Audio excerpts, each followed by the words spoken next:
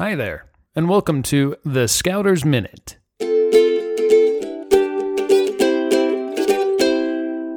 This week's Scouter's Minute is brought to you by CountryMeats.com. Start your next fundraiser for your pack or troop in 3 easy steps. First, pick your flavors and place your order. Their simple-to-use online order form makes it easy for you to choose any combination of their 12-plus different flavors. Second, sell them. And third, count your profits. Also, check out their new contactless fundraising options. Go to countrymeats.com/sample pack to request your sample box today. Now, on to this week's Scouter's Minute. This week marks 6 months since an amazing scouter passed away, my father. In addition to being the greatest man and father anyone could ask for, he was also a patriot. Dad worked in broadcasting for many years, and as I was going through some of his personal items after his death, I came across a podcast that he was creating but never published. The name he had planned for it was A Byte in History, where he would have a weekly topic on American history.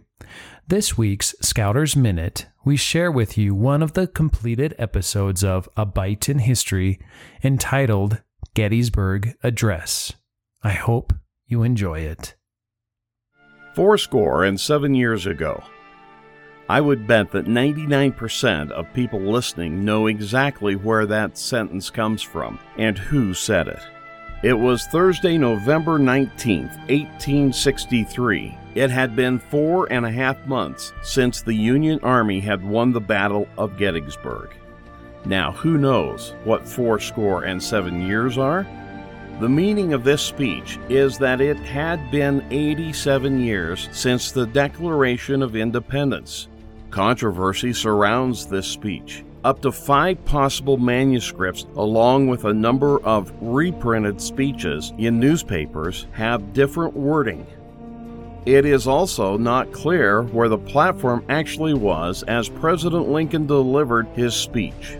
However, one thing was very clear. President Lincoln was there for the dedication of the Soldiers' National Cemetery at Gettysburg. The Battle of Gettysburg lasted from July 1st through July 3rd, 1863, resulting in the fatalities of 7,058 men, 3,155 Union soldiers, 3,903 Confederate, many more wounded or captured.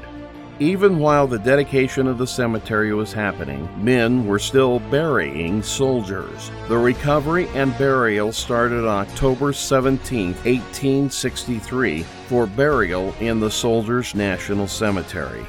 The last known remains from the Battle of Gettysburg were found in March 1996. Even today, it is suspected that remnants still lie in the fields around Gettysburg.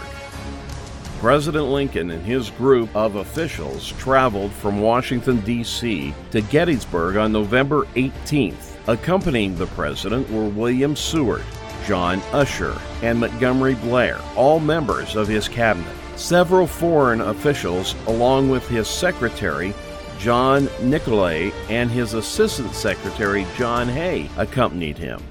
The presentation at Gettysburg was to be simple. They started with a musical selection, and the Reverend T.H. Stockton said an opening prayer. Then another musical selection, this time offered by the Marine Band. Then Edward Everett gave the oration of the battles of Gettysburg. Now, Mr. Everett's oration was in keeping with the day.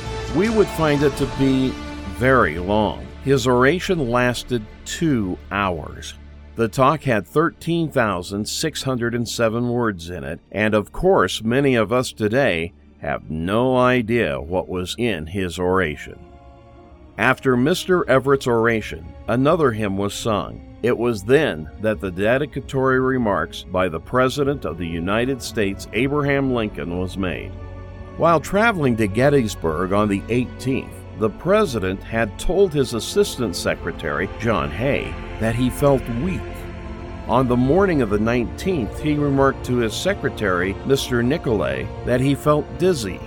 Mr. Hay noted that during the speech, Mr. Lincoln's face had a ghastly color and that he looked sad, mournful, almost haggard. When Lincoln boarded the train at 6:30 p.m. that evening, he was feverish and weak with a severe headache.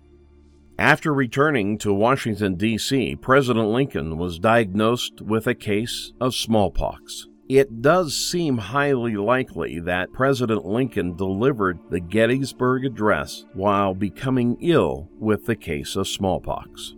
After Mr. Everett's address, President Lincoln only spoke for a few minutes. He summarized his view of the war in just 10 sentences. President John F. Kennedy once said, "The ground on which we stand shuddered under the clash of arms and was consecrated for all time by the blood of many soldiers." Abraham Lincoln, in dedicating this great battlefield, expressed in words so eloquent why this sacrifice was necessary.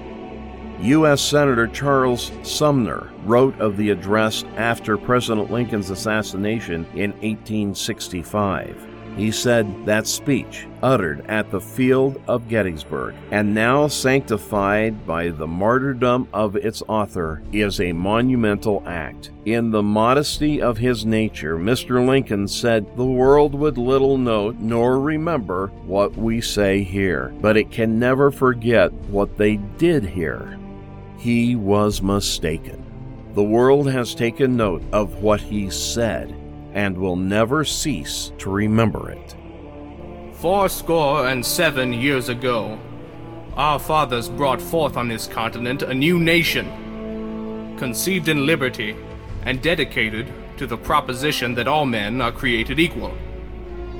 Now we are engaged in a great civil war, testing whether that nation or any nation so conceived and so dedicated can long endure. We are met on a great battlefield of that war. We have come to dedicate a portion of that field as a final resting place for those who here gave their lives that that nation might live. It is altogether fitting and proper that we should do this. But in a larger sense, we cannot dedicate, we cannot consecrate, we cannot hallow this ground. The brave men, living and dead, who struggled here have consecrated it far above our poor power to add or detract. The world will little note nor long remember what we say here, but it can never forget what they did here. It is for us, the living, rather, to be dedicated here to the unfinished work which they who fought here have thus so far nobly advanced.